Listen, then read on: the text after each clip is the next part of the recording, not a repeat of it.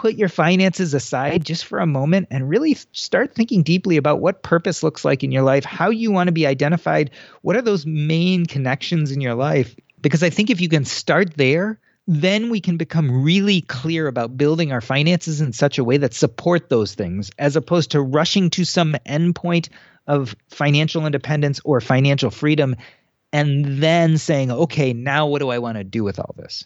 Let's invest in those things that really ultimately will make us more happy, because as much as we think it will, money will only get us to a certain level of happiness. It's all those other things that need to compound that truly make a life worth living. Welcome, millionaires and future millionaires.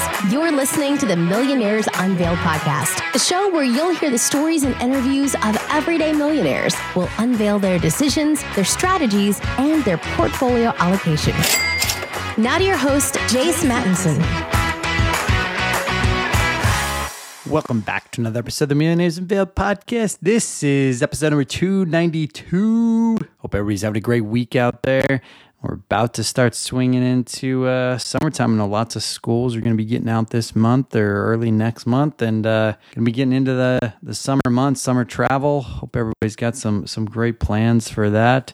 I know much of the country is excited for some warmer weather, as am I, although it's been a pretty decent spring here in Texas. I got a couple questions this week that I kind of wanted to address. I guess probably haven't reviewed this on the show for quite some time, surrounding how the guest selection process works and how we get guests. So I thought I'd just dive into that a little bit. I know we got a lot of new listeners, especially on Spotify recently. So yeah, I mean, it's all volunteer. Definitely appreciate those that volunteer to come on the show, because without them, we probably wouldn't have much of a show, if any. And the other thing is, there is an intake form and a process. Usually we, have a couple emails exchanged in some cases. And then, we have an intake form that we get into the detail. We do not audit any of their finances or look at any of their statements or whatever. We take them, on face value in that regard.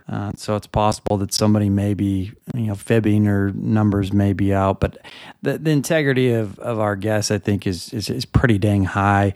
I don't think I've ever felt that there were some that were, fibbing or extending their numbers by any stretch of imagination or anything. Obviously, with real estate and business valuations, sometimes those become, difficult to really get to the bottom of. But at any rate, I think most of our guests do a really, really good job of that. And then, we record an episode, and in some cases, they don't ever get released. So there's kind of a little bit of in some cases, if we don't feel like the episode is valuable for our audience, or if, the guest, ended up not wanting it to go out for whatever reason or whatever, then we don't. And so, we do have quite a few that we have over the last several years that we have recorded and have never released. So hopefully that gives you a little bit insight onto how we select guests and where they come from. Yeah, and if you'd like an episode, leave a review for us. It's a great way to thank the guest for them coming on the show. They don't get paid and are willing to share a lot of this information and their personal stories. So it's one way to show your appreciation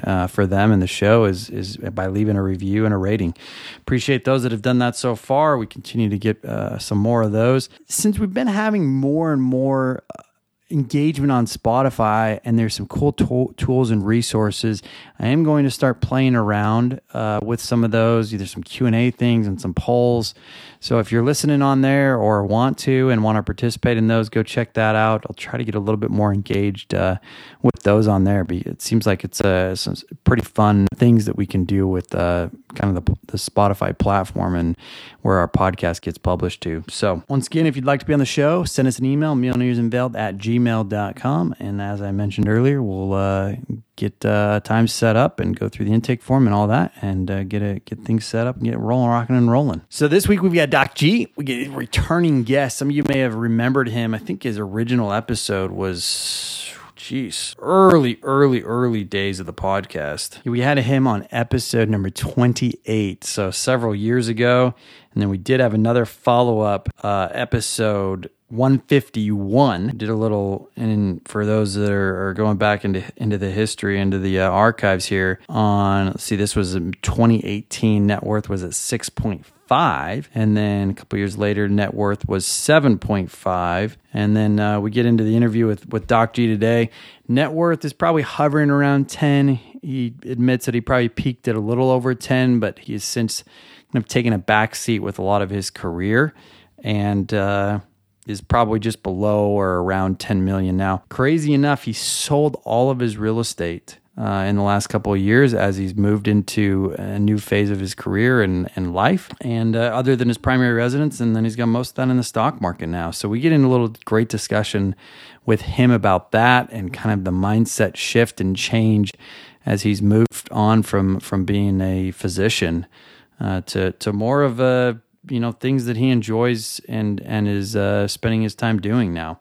Still working, still, earning an income, but in a much different manner, and we get into that detail with him.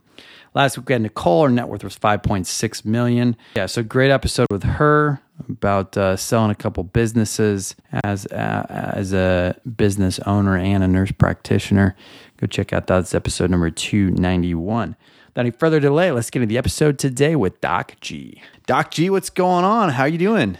Jace, it's great to be back. This is one of my favorite shows because I feel like you guys uncover the secrets of millionaires. So I'm so happy to be a guest again. So I was going back and you've had quite the journey in the last couple of years. So I guess probably to start off with, let's give everybody a life update. What are you up to now as you've kind of moved into this next phase of your life and career? So I've really transitioned out of the career phase, so to speak. So I was a busy practicing physician. I had my own private practice. I was doing a lot of nursing home work as well as hospice work. And I got to the point where I realized around 2018 that I was not enjoying work nearly as much as I wanted to. I was getting really burned out, and I got my finances in order and realized I had enough that I didn't need to work so aggressively. And that started the process of subtracting out those things in my work environment I didn't like. Eventually, I got rid of my practice. I got rid of everything except hospice work. And now I do it as a medical director of a hospice where I manage teams. So I work about 10, 15 hours a week. I'm a consultant, so no nights, no weekends. Really, I'm my own boss. And it gives me complete control to pursue things that I really enjoy. In this case, things like podcasting. And I just wrote a book and all these kind of things that fulfill me a little more than I was feeling fulfilled when I was burning out at work. Wow. So I was looking back, episode 28 was the original appearance, which is like the early days of the show. Net worth at that time was 6.5. Where did you peak out, or I guess maybe where you are now, and what has happened going from 6.5 to that next level? So I peaked out at about 8 figures. So I think there's a time where we hit around 10 million. And then, of course, parts of the economy dropped out. I'm heavily stock invested.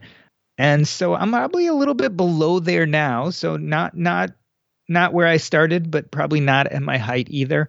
Somewhat in between. In the meantime, I had about 5 doors in my real estate portfolio, and I got rid of all of them but one. And really, strangely enough, I spend a lot less time thinking about money specifics per se. So I spend a lot less time looking at my net worth and looking at my accounts, and a lot more time thinking about kind of what having the safety and having some money and net worth allows me to do.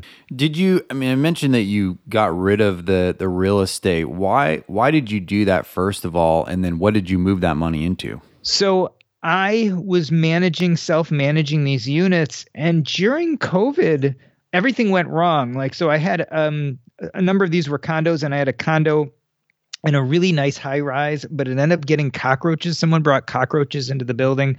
And so I had my tenants who were dealing with a cockroach infestation. They were forced to work from home because it was COVID times. And the building had also been sanctioned by the local government that they had to do some facade changes. And so there was 8 months of loud noise while they were doing major construction changes to the front of the building. And so, for instance, and this is just one of my units, these poor women had to live with cockroaches, were trying to work from home, had constant noise from 9 to 5 in the building. And it was just stress, dealing with them, trying to figure out how to make them feel whole, trying to figure out the cockroach issue and how we were going to actually get the unit free of cockroaches, which was not easy. And that was just one unit. And another unit we had a problem with this is in Chicago and it's in the city, and they're having all sorts of problem with mice and rats. So there was a problem with rats with another one of our units. And these are really nice units in nice areas. And I just found that between the tenants and the structural issues of the units and all those things, it was getting exhausting. And I was spending more time and having more anxiety about managing these units. And really, when I looked at it, wasn't making enough money to make it worthwhile. And so eventually I decided to transition out. I sold the units, and the grand majority of that went into the stock market. So no 1031 into primary residence or anything like that, just straight to the taxable brokerage? So I had been 1031ing up until that point, but at some point, unless you want to buy another investment property, the rules around 1031 are really, really strict. And since I wanted to be out of real estate, it didn't really give me that many different options of what I could 1031 into. So I finally decided to just take the hit and pay the taxes, because unless I was going to continue 1031ing these until I died and passed it on to my children, I was going to take the tax hit at some point anyway. Interesting. So plowed that into taxable brokerage. And now, I guess from an asset allocation standpoint, I mean, how do you think about that? Are you happy with where things are at as you moved into this next phase? Is there any changes that you've wanted to make, maybe that you haven't yet or that you're waiting to, depending on where the market goes? So that's the thing, is you think a lot about diversity, right? So when I had real estate, I had the great option of being diversified, having actual real estate as well as stocks and bonds, etc. I have some collectibles. I own my own house. I have some other things, but ultimately, when I got the money out of real estate, I had to ask myself this question, well, are you diversified well enough? So I'm an index investor, right? So I know that I'm fairly well diversified in stocks. I own some bond funds and some international stocks, so I'm a little bit well diversified there. But assets outside of the stock market and bonds, I don't have a lot besides my house and my cars and those type of things. But I have another magical bullet, which really, to me, solves the diversification problem.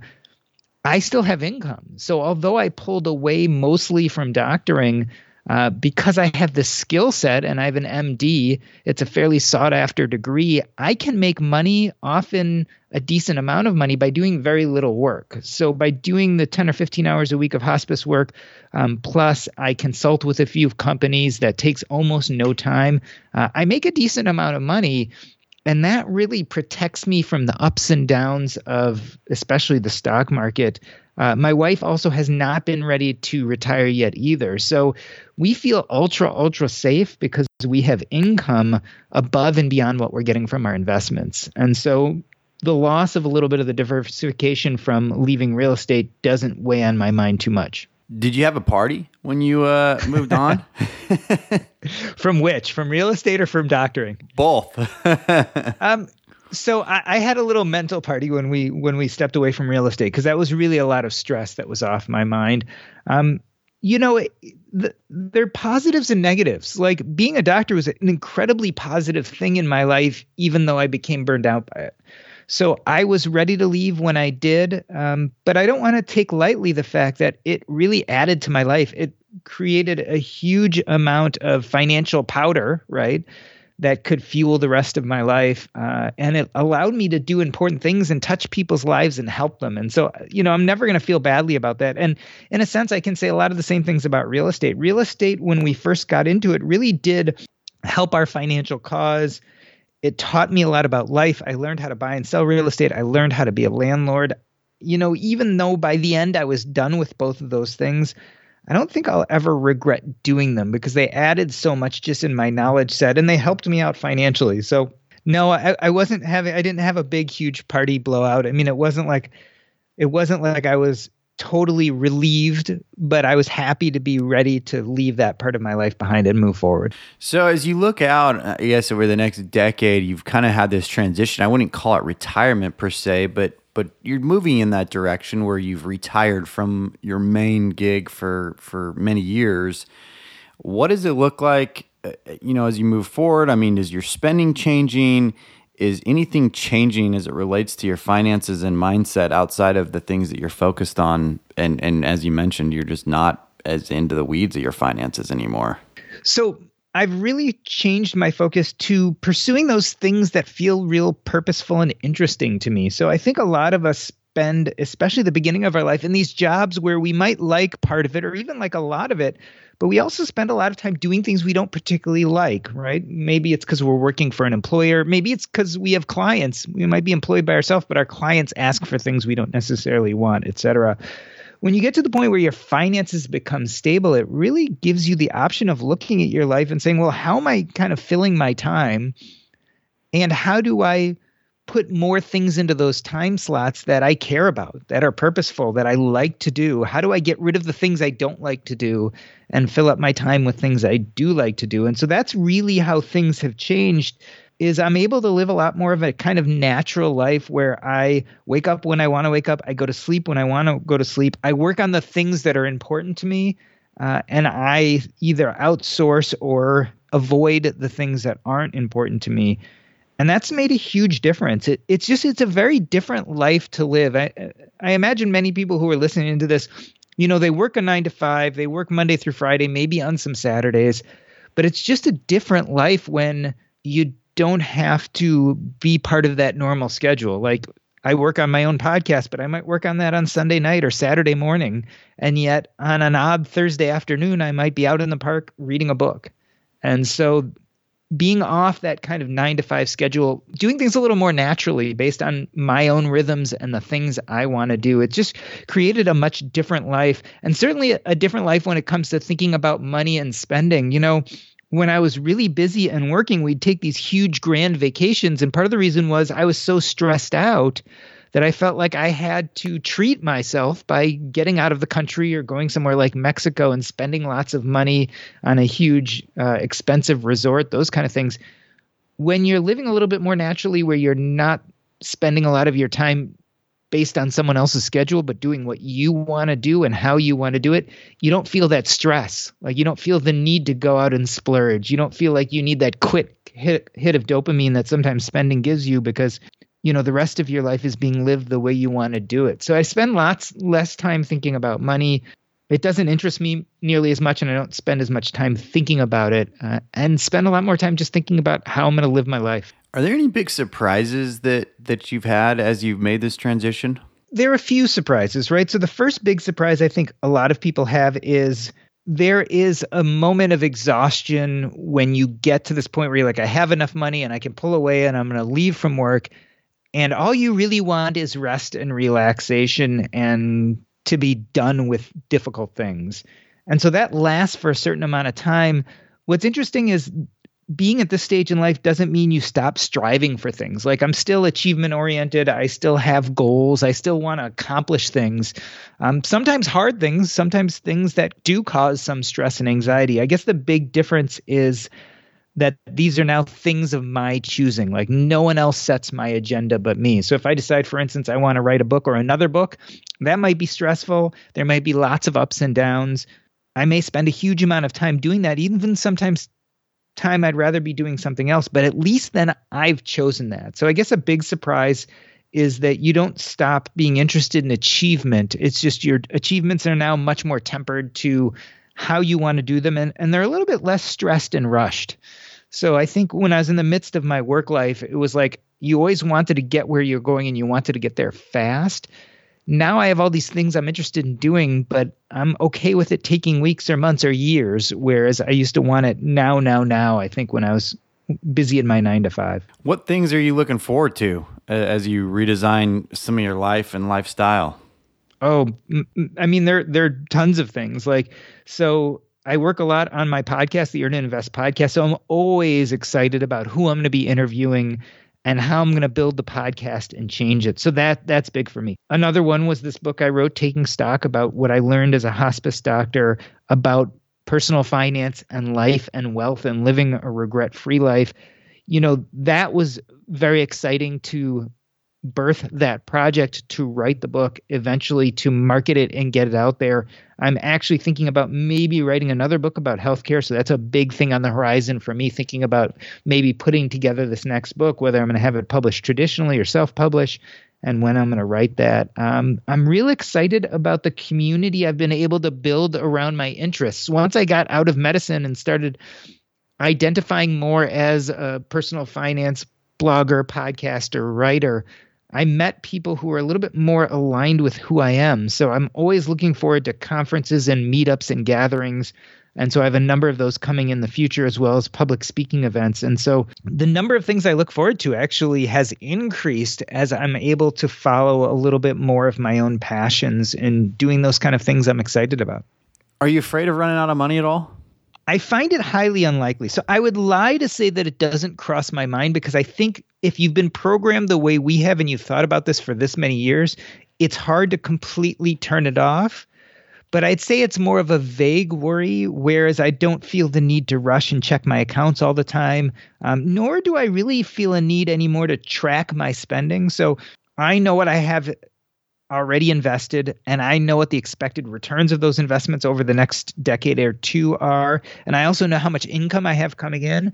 So I don't really think about how much I spend at all. In fact, something that had never happened to us happened a few weeks ago. I went to use my credit card and it kept on getting turned down. And I realized we had hit our spending maximum for the month, which had never, ever happened in our lives. But 3 weeks later, I looked at my bank account and it was no different, because we have money coming in, money going out. We're still making some money. We spend a lot less than we spend a lot less than we could. So I don't really worry too much about it. I find it highly unlikely that we would run out of money, and we're probably spending more than we ever have. Interesting. What are you spending more money on than you did previously? I think so. We have an 18-year-old. That's first. First and foremost, I have an 18-year-old son. He also has had some health problems. So he has lots of issues with eating. So he eats out a lot. And he's now a driver, right? So he's spending a lot on gas and on the car. We, for instance, spring break was coming up and we were a little bit late to get our tickets. And this is going to be the last spring break we had with my son before he goes to college, as well as my daughter. So we spent about 2 to 3 times what we normally would have spent on this vacation, because it was during spring break. So everything was really expensive. And then we did it last minute. So we're doing lots of stuff like that, where we just we have the money, we're using it. And I don't think about it anymore. Like if we go to a restaurant and the bill happens to be $80 or $90, that's not even a thought. Whereas back in the day, it totally would have been. 2023 is flying by, especially if you're a business owner. It's important to take the time to plan, to make the most of your time. In fact, you don't want to wait any longer to level up your small business and set your year up for success. Get ahead of the competition by using Stamps.com to mail and ship. Stamps.com lets you print your own postage and shipping labels right from your home or office. It's ready to go in minutes, so you can get back to running your business sooner. For 25 years, Stamps.com has been indispensable for over 1 million businesses. Get access to the UPS, USPS shipping service you need to run your business right from your computer anytime, day or night. No lines, no traffic, no waiting. And if you sell products online, Stamps.com seamlessly connects with every major marketplace and shopping cart. Set up your business for success when you get started with Stamps.com today. Sign up with promo code MILLIONAIRE for a special offer that includes a 4-week trial plus free postage and a free digital scale. No long-term commitments or contracts. Just go to Stamps.com, click the microphone at the top of the page, and enter code MILLIONAIRE. Once again, 4-week trial, free postage, and a digital scale. That's www.stamps.com/millionaire. And thanks to Stamps.com for sponsoring today's show. Interesting. So I'm real curious, as you move into this next phase, have you started thinking about at what point do you take Social Security? Do you change the way that your health insurance looks? Some of these things that we might see from some of our guests to get towards that retirement age. You've kind of got a head start on that. Have you thought through that? Any plans, any things that would be beneficial to share? I definitely think about that. So health insurance is one of the big ones, right? So my wife has chosen to keep working because she likes her job, and that job provides health insurance. And she's actually to the point where in a few years, if she were to stick it out, she may get health insurance with retirement because she's been at her company for so long. So that's something that crosses her mind. But I also realize that we can always shop privately for health insurance. And yes, it is an expense. I'm not going to lie, right? It costs money. But we could work that into our financial plan and it would be fine. So it's something we consider and something we think about, but not something that keeps me up late at night because I know that there's lots of options. Some of those options cost money, but we've been lucky enough to save up and to invest aggressively enough that even those expensive options will be able to manage. I thought a little bit about Social Security, but probably I'll put it off to the latest possible moment. We did all of our financial planning with the thought that Social Security wouldn't be there, not because I think Social Security won't be there, because I do think it'll be there. I don't think it's going away. I just made sure that I was conservative and that we would have enough money regardless.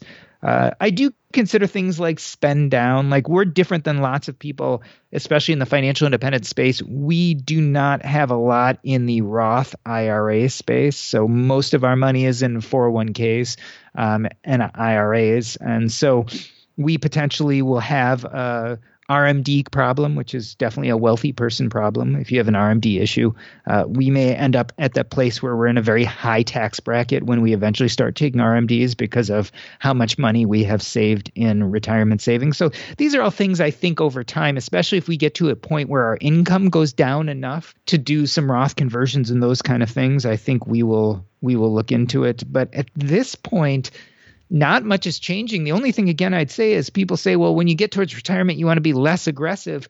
We're taking the exact opposite look, especially with our equities, is we're pretty darn aggressive, but we still have income. So there's no reason not to. Like we're not spending down at all. So we'll be as aggressive, at least in the short term. Now, if we get to the point where we have zero income on all sides, then we'll maybe consider whether we want to be a little less aggressive. And that'll be time to start thinking about doing some of those Roth conversions or moving some money from that kind of maximally taxed place of retirement savings to hopefully a less tax space. Yeah. I'm just curious kind of your thought process on that. I mean, is there a point where it would make sense for you to consider a Roth conversion ladder, even while you still have some income, given that you've built such a highly tax deferred allocation, if you will? Yeah, we've thought about it. So we're in a very high tax bracket now. So, this is where we get to perfect is the enemy of good, in my opinion. So yes, we might be able to improve things 1 or 2% by being a little smarter at this point in how we do these things. But that 1 to 2% probably won't really change our life that much. And so we're going from a high tax space now to probably a high tax space later. But yes, you can look at tax bracket arbitrage and try to figure out and say, well, I'm here today and this is where I'm going to be tomorrow, and when will be the best time to do this? And there are lots of arguments that go into both. And we've thought about them. But again, some of this is letting the tax tail wag the income dog, so to speak. And on some level, I think we think about it, but I don't obsess over it. Yeah, for sure. Do you plan on doing any type of geo arbitrage? So I love so geo arbitrage almost subsumes that you're going to need the financial fuel of making your money in one place that's kind of high income and then using it in another place, which is low cost. We don't really need that. Like we have enough income that we should be fine even here in the US regardless. But I love the idea of living somewhere that has a little bit better of a climate, especially in the winter. So we've definitely considered this idea of spending our winters in Mexico. I love Mexico. I feel very home there. We've gone there many years in a row. So I could see us spending some time in Mexico just for the climate issues. Awesome. Well, let's shift gears here a little bit. You've got this book. It's already published. Pretty much can get it everywhere, right? You can. It is available especially online, Amazon, Barnes & Noble, etc. And it is not available at every bookstore. Like it's in some Barnes & Nobles, not others. But it's certainly if they don't have it there, they can order it for you. So it's called Taking Stock, and because I can, and you're on my podcast, I'm going to tout this as this is written by a Decamillionaire, because there's not many people out there that are probably rolling around. But it's just, I mean, in all reality, you don't get to sit down with a Decamillionaire and get the mind and the insights. You know, I mean, obviously there's several Decamillionaires that have written books, but this is a real unique perspective. Why did you decide to do this? And I guess maybe what are some of the highlights and the top points that you wanted to kind of come about from readers who read this book? So the reason I wrote this book is I had been struggling with my own finances and career for many years. And I got sent the book, The White Coat Investor by Jim Daly. I was writing a medical blog at the time, and he wanted me to look at his book in 2014 and write a review for my medical blog. And I read his book, and it was the first time someone gave me the vocabulary to realize that I was financially independent. It was something I had never really understood. And all of a sudden I read his book, and I'm like, oh, wow, I have enough money. I don't really have to work anymore. And instead of being jubilant, I actually had a panic attack and felt pretty depressed and anxious for a good 6 to 12 months. And it took me another 4 or 5 years to really get my life in order enough to stop being a physician full time, which was no longer making me happy. But that identity was so wrapped up in who I was, and my sense of purpose was so tied to either A, being a doctor, or B, making money, that when I realized I didn't need to do either of them anymore, I didn't know who I was. And so this really pushed me down the rabbit hole of looking into personal finance. I started a personal finance blog called Diversify. I eventually started the Earn and Invest podcast. And when I did this, I really wanted to talk about those 201 ideas, right? Not the 101 of how do I make money? How do I save and earn a lot? What I really wanted to talk about is, well, what does that mean in my life? And how do I then use that money to live a better life? And so on my podcast, I'd have all these experts on, right? People who are experts in business and financial independence and side hustling and passive income. But a lot of times we all struggled with the same thing, which is, what does all this mean?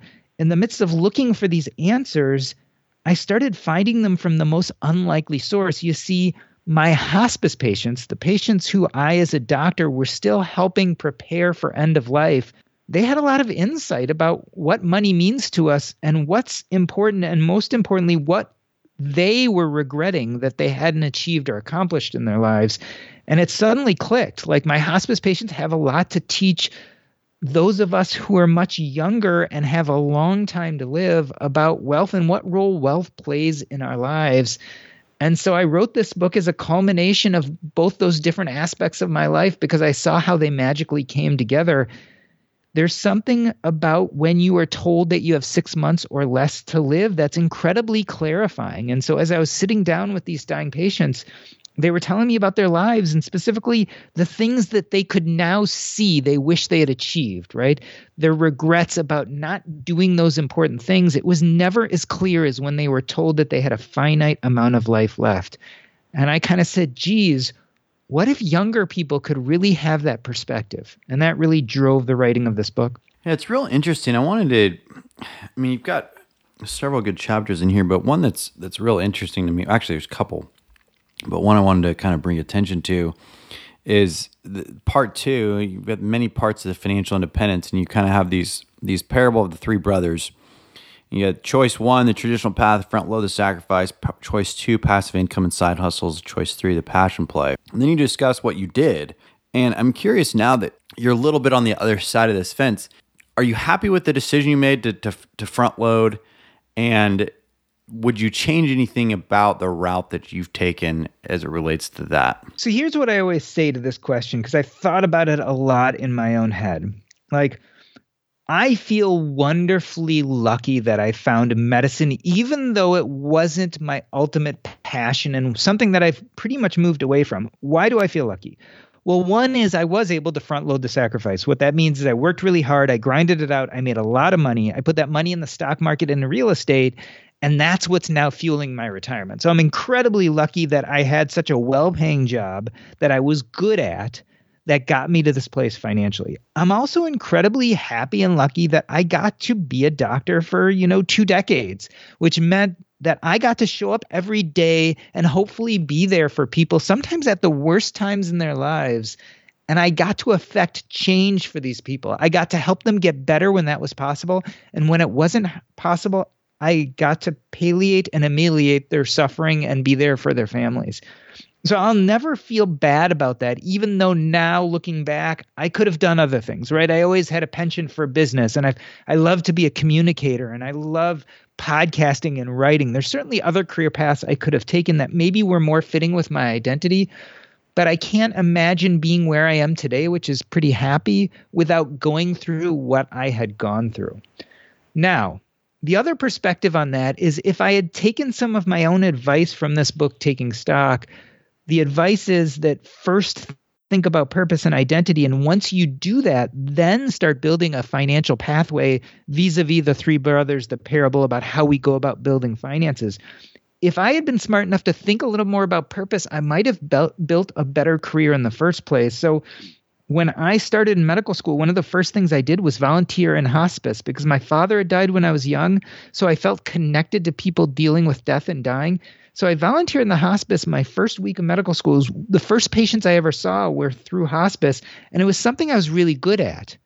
Now, if I was a little more in tune with my sense of purpose, I might have said, this is something you're good at. This is something you're passionate about. Why don't you pursue a career being a hospice doctor? But I wasn't in touch with my purpose. So I pursued a career doing general internal medicine, doing all sorts of other things because they were more lucrative, or I thought they were more exciting, or I thought they fit me better.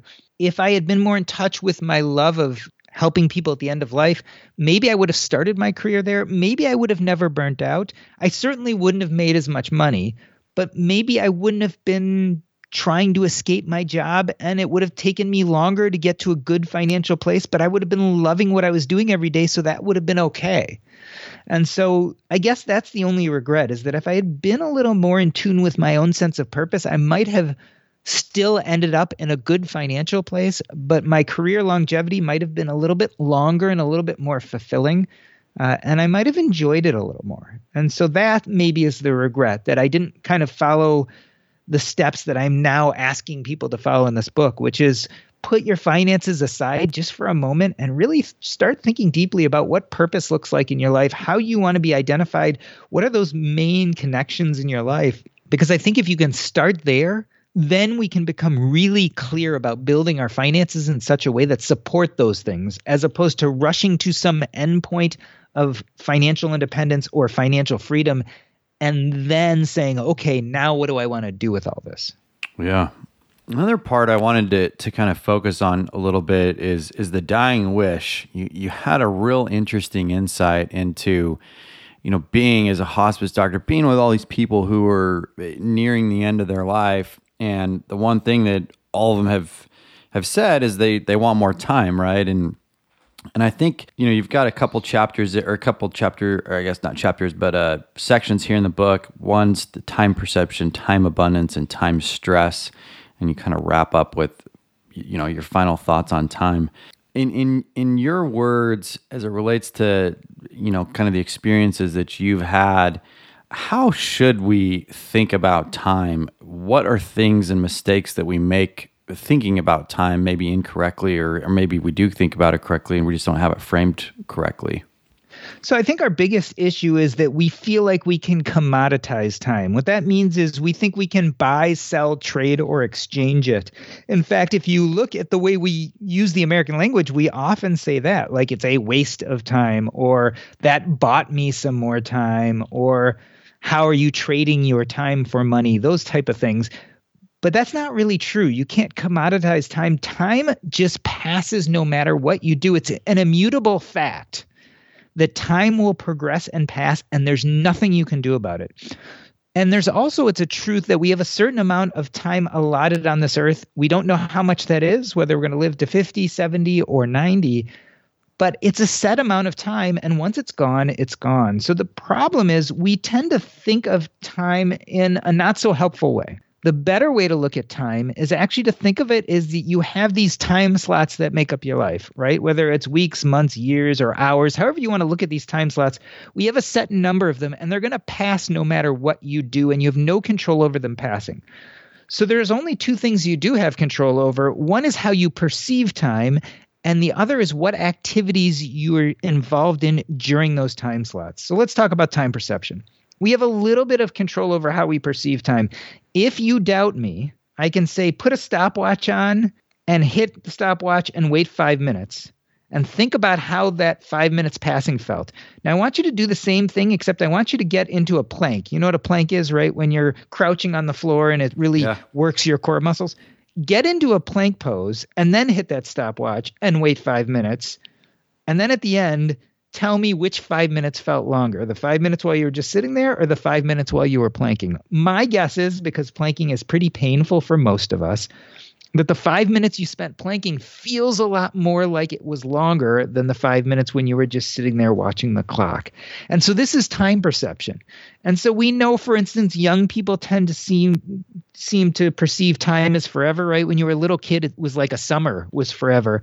Whereas when you're my age, almost 50, the summer goes by like this. Months and years pass incredibly fast. So we can mess around with the things like time perception a little bit. So for instance, when you front load the sacrifice, what you're really doing is you're doing the hard work while time feels like it's forever, so that when you're older and time is flying quickly, you actually have a lot more availability to do things you want during that time because you front loaded the sacrifice and got your finances in order and can do what you want to do. So that's messing with time perception. That's kind of one thing we have a little control over.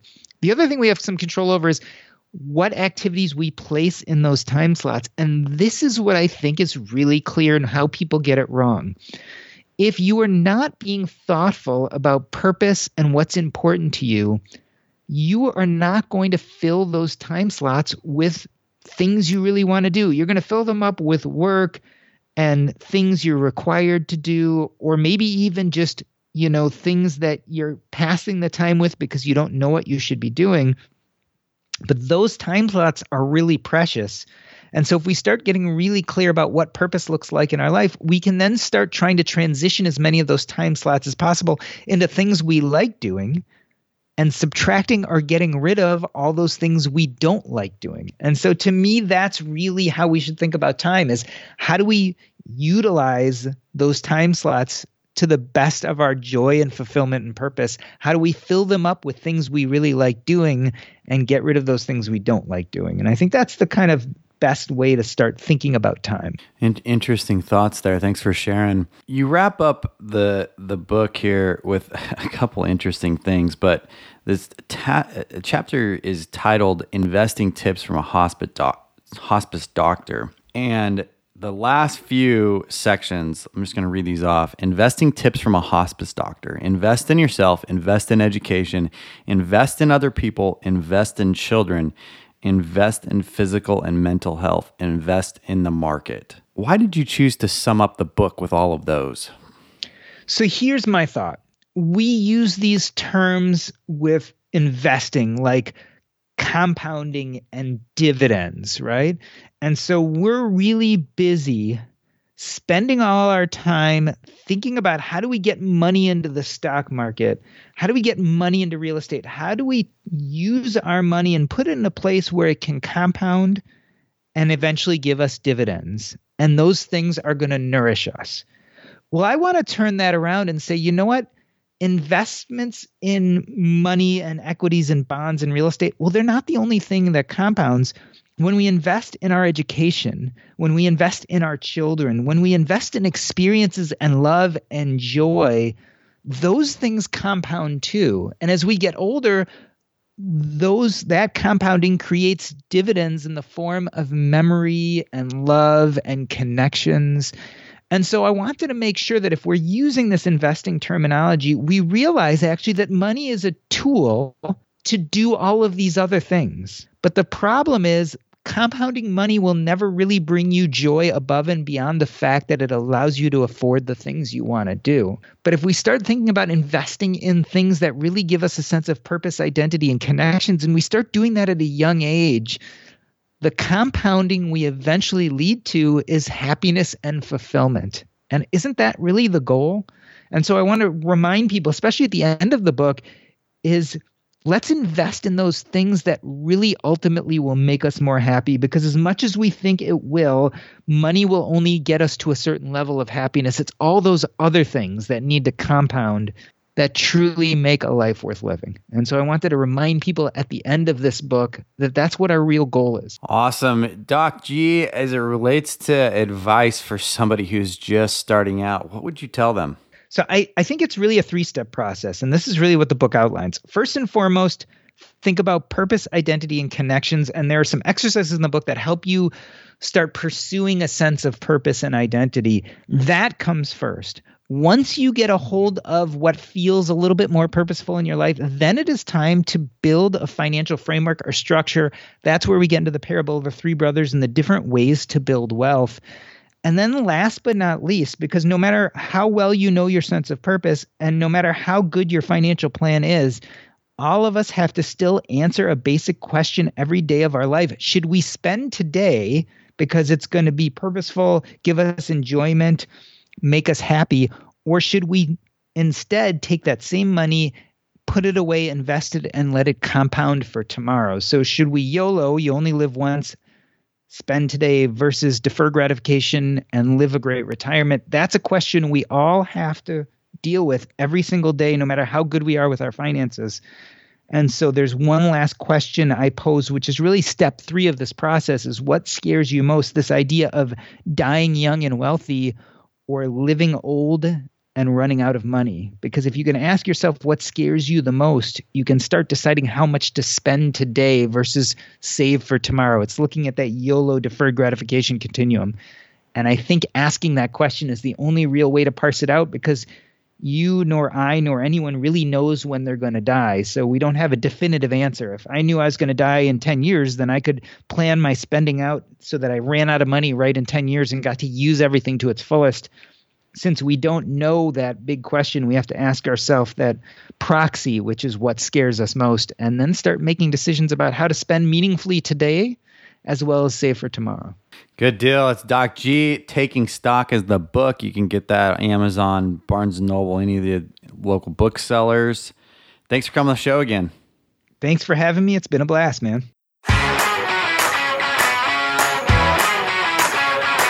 Thanks for listening to the Millionaires Unveiled podcast with Jace Mattinson. For more stories, investment opportunities, and information, check out our website, millionairesunveiled.com. See you next time when you'll hear from another everyday millionaire.